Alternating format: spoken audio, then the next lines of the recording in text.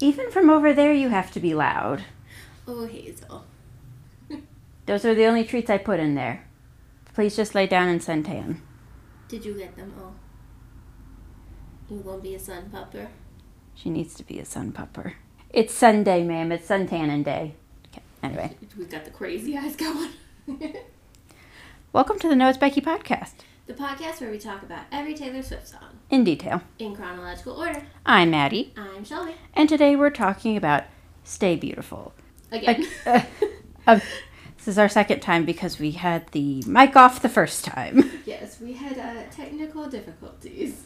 Which, of all the songs to accidentally mess up on, this one's kind of fine because this was going to be real short. Yeah, it's gonna be a mini episode. It's a little baby episode. Yeah, it's just a little one. Because this song, it was never a single, never had a music video. I don't even think she really talked about this song much when the album came out. Mm-hmm. So it's kind of just, I don't think it's a skippable song. No. Love it very much. It's very sweet and puppy love and just like butterflies and rainbows. Yeah, it's a very cute song. I hate that stupid old pickup truck that my neighbors drive. Yes. But yeah, it's a cute song, but it's kind of a filler song. It's not one of the more well-known, more popular, anything like that. Because I feel like when I think of debut, I think of, really sad breakup songs, really angry songs, and like kind of like our song, like the more boppy tunes, mm-hmm. where this just feels like a little bit like Tim McGraw, but like a little bit happier, of just like kind of reminiscing and just like hoping things for the best. Yeah.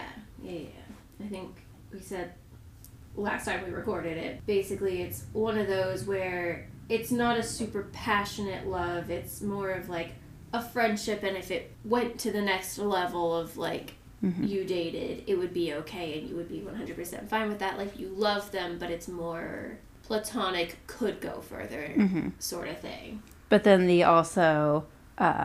there's pretty girls in every corner they're watching as he's walking home saying, does he know, will you ever know? So I feel like it's also just kind of an oblivious boy, but not in any like Drew teardrops on my guitar kind of way, just in a like he's just doing his own thing. Mm-hmm. In that like he's the boy that a lot of people at school like.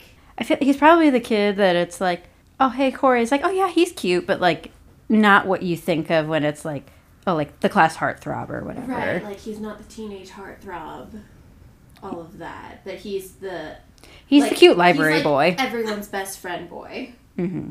Sort of thing.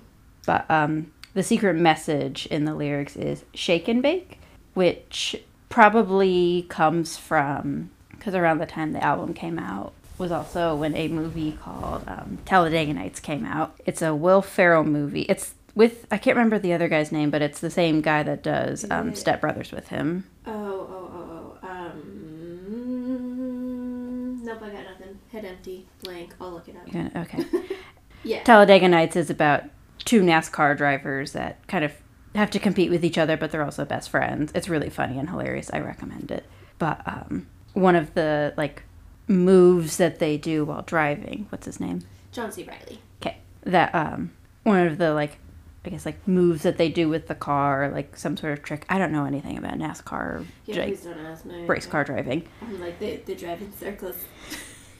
I know it's really hot and really loud. Right, and can be really dangerous if things go wrong. Yes. That's the best I got. My knowledge of NASCAR comes from the movie Cars. God. Where are their eyeballs? But in the movie they do this like little move where it's like one of them pulls back and pushes the other and kind of launches them, and they call it the shake and bake. And there's like a silly little handshake in the movie. So it was probably shake and bake was like her and Corey's like stupid pickup truck. So shake and bake was probably her and Corey's little like inside joke where it's like they probably both liked the movie, and like maybe they did the handshake to each other every once in a while. Yeah, it's probably like as they were walking down the hall, yell shake and bake and Mm-hmm. do the handshake or something like that. You know, your fun little inside jokes you have with your high school friends that don't really make any sense at all. But to them, it was probably hilarious. It was probably like the highlight of her day. Right. Since this was never a single or had a music video, there's not, many fun facts about it. She doesn't, I'm assuming that she's performed it live before. If so, it's been a while. I don't remember. It would have had to be like a B-side, like stage performance, not a main song I can't think of any major tours that she's had where she's performed it. Well, in most of the like debut performances or songs, performances of songs from debut, words are hard. That's fine. Most of those, unless they were like singles or really popular songs, like Should Have Said No or like Tim McGraw and stuff, I feel like most of those performances were done during the Fearless tour, which, of course, it's the whole Fearless album as well, but it would have been to like fill space and take time to do like a full set list and all of that. But so this might have been a song that she did. It might have been like one of the ones that she did like acoustically or something. I don't remember. It's been a while since I watched like Journey to Fearless, which kind of goes through like the set list and everything. So I can't remember off the top of my head if she performed it or not. So the really only fun fact that I could find about this song is that she says beautiful 13 times in it. Which is just the most Taylor thing to do. Yes. Even from the beginning, 13. It had a big part. And it would be the word beautiful, too. Like, that's just so Taylor.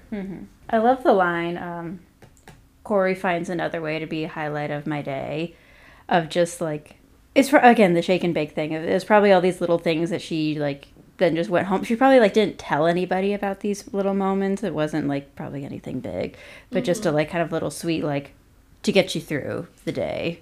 Yeah. Well, and then, like, the next line is, I'm taking pictures in my mind so I can save them for a rainy day. And so it's, like, just, like, being friends or being around Corey it was just fun. It was a good time. It was never anything that, like, there wasn't that, like, heartache aspect to it of, like, the relationship that they had. But it was, like, when I'm having a bad day, I know I can look back on, like, or even just, like, go up to Corey and be like, oh, hi, and I'll feel better. I have, like, a pick-me-up conversation. Yeah, sort of thing. So it's not, I don't know. It feels very infatuation, but not that, like, obsession. Passionate, any sort of. It's just the hormones weren't necessarily involved in this one. This was just like happy, sweet little puppy love. I feel like that's just like the best way to describe it. Yeah, and it's just like it's a cute little bop. It's not like the crazy I'm going to play it every moment on repeat until I cannot stand it sort of song or the most forgettable song. It's just a cute little. It's a good middle. Yes. But I think that's all the fun facts and tidbits that I have for it. Yeah, I don't really have any personal stories or anything involved with this one. So we'll see you guys in the next one. Bye. Bye-bye.